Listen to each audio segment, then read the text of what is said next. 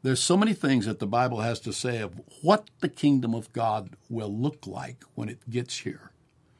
We are looking at those things right now, and today we're going to look at some important ones, so stay with us.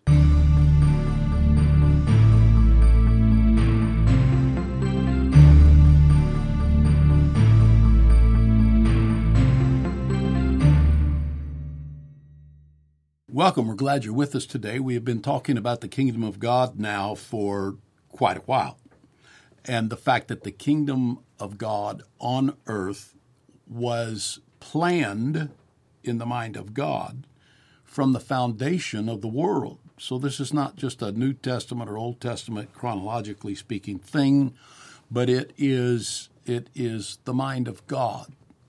It makes you wonder about the earth.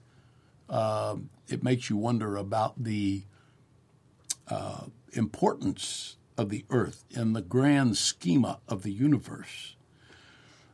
It's a mystery that's a little bit beyond us, that this globe that we're on actually has the kind of significance that Scripture assigns to it, and that God intends to replicate the kingdom of God in heaven, just as it is in heaven on earth. And this is not some temporary thing that he's doing, but this is something that is eternal. He makes it very clear that this is an eternal program that he is doing.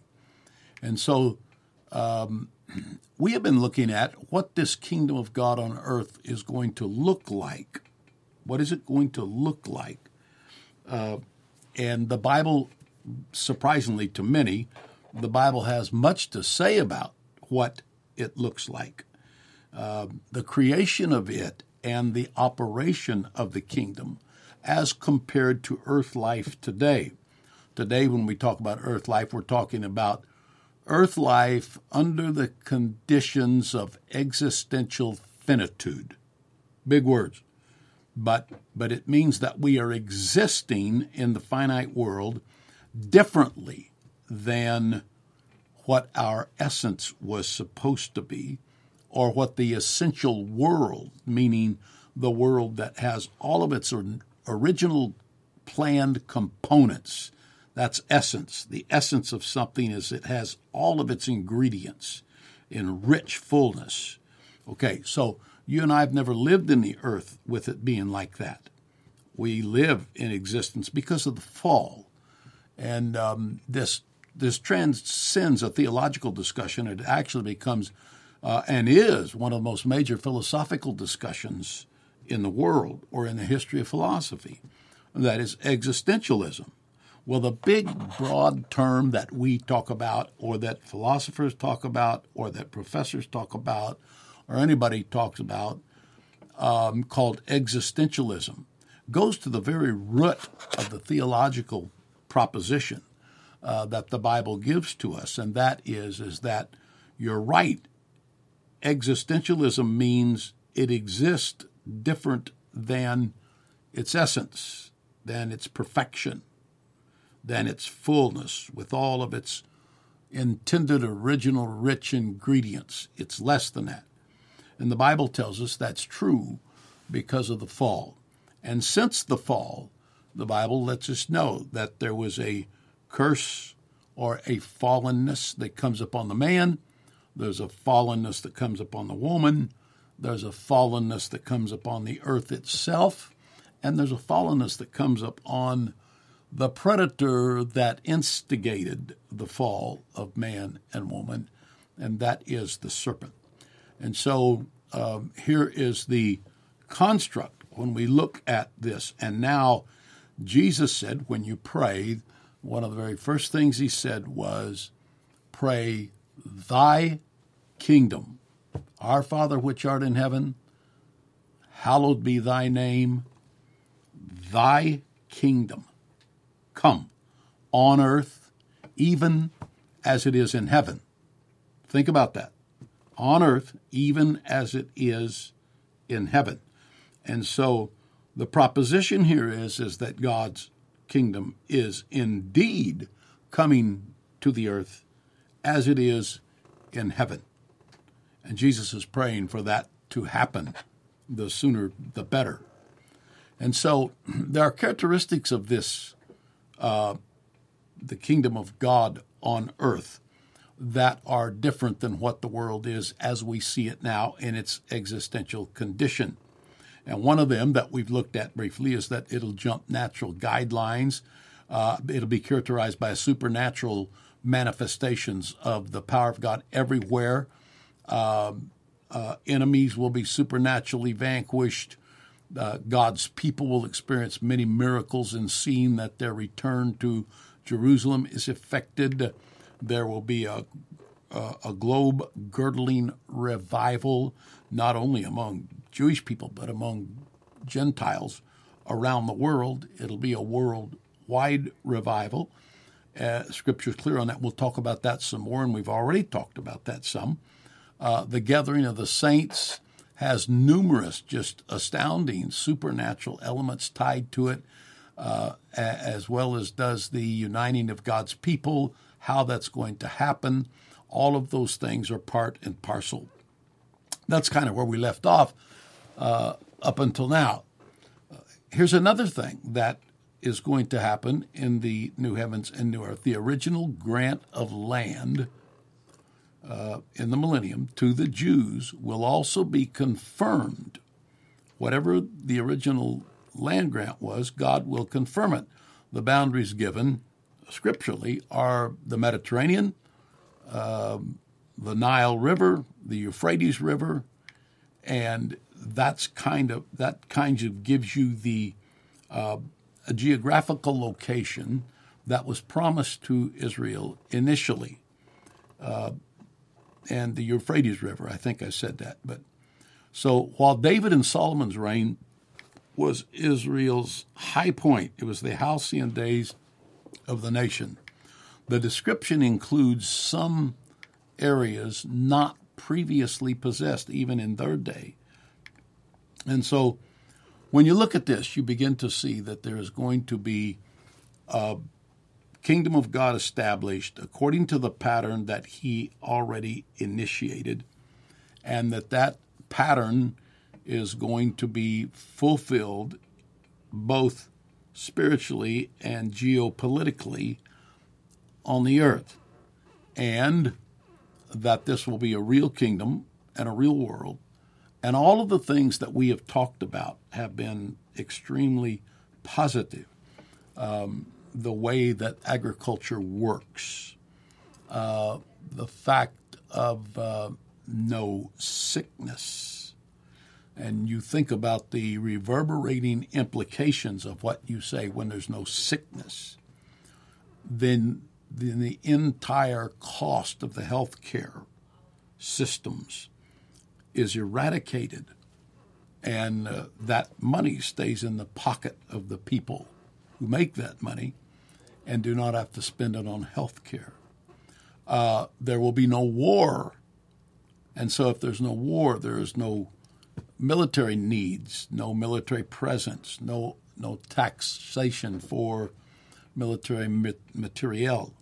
All of this becomes unnecessary. And so another multi-billion dollar expenditure every year is done away with due to the change, the organic changes that are created with the kingdom that reigns on the earth.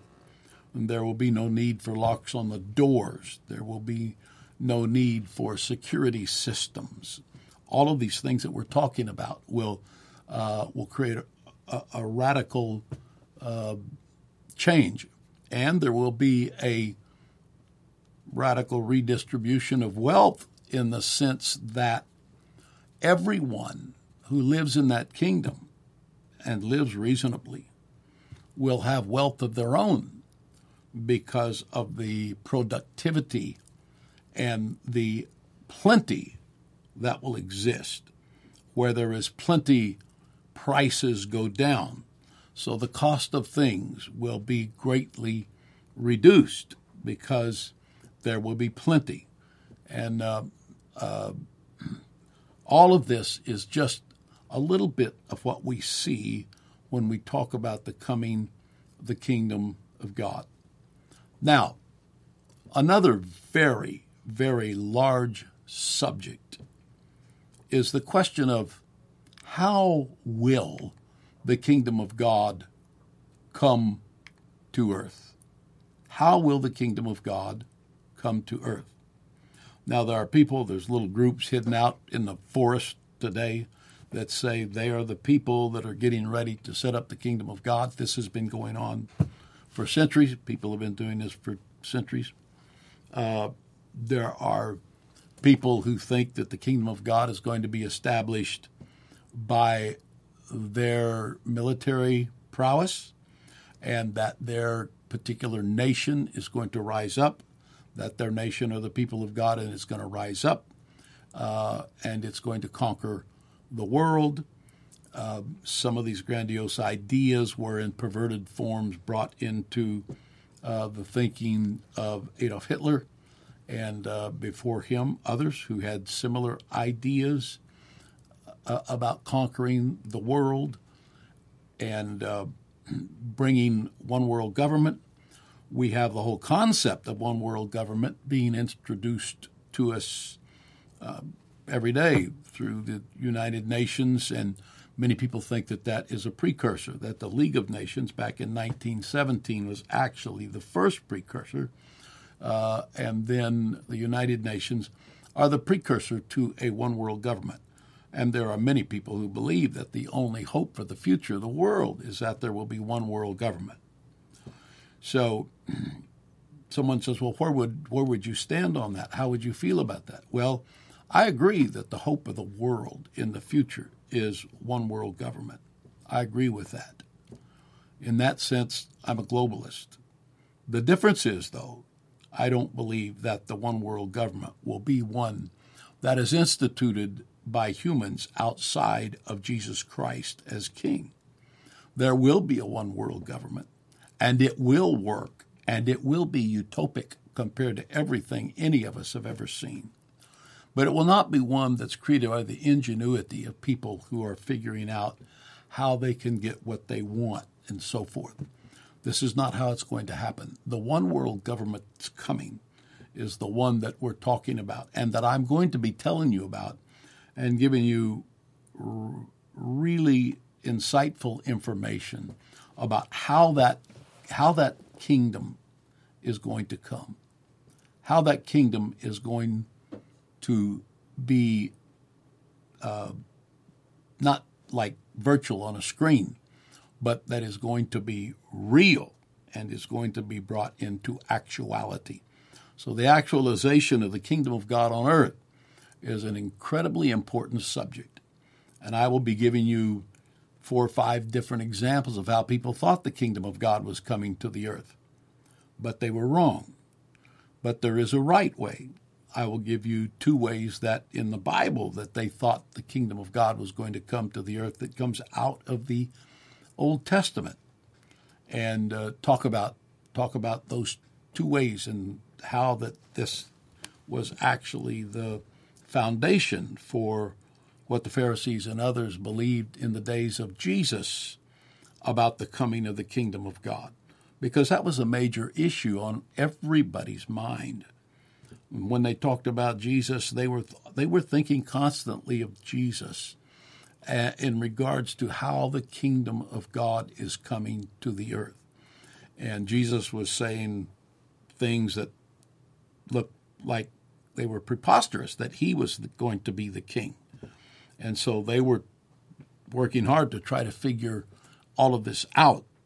And so I might say, all of the attempts to figure out the coming of the kingdom of God to earth by rational thought minus scriptural revelation all come to negative conclusions, mistaken conclusions, ideas that do not reflect what the Bible says is coming. So stay with us. The next thing we're going to talk about is how the kingdom of God comes to the earth.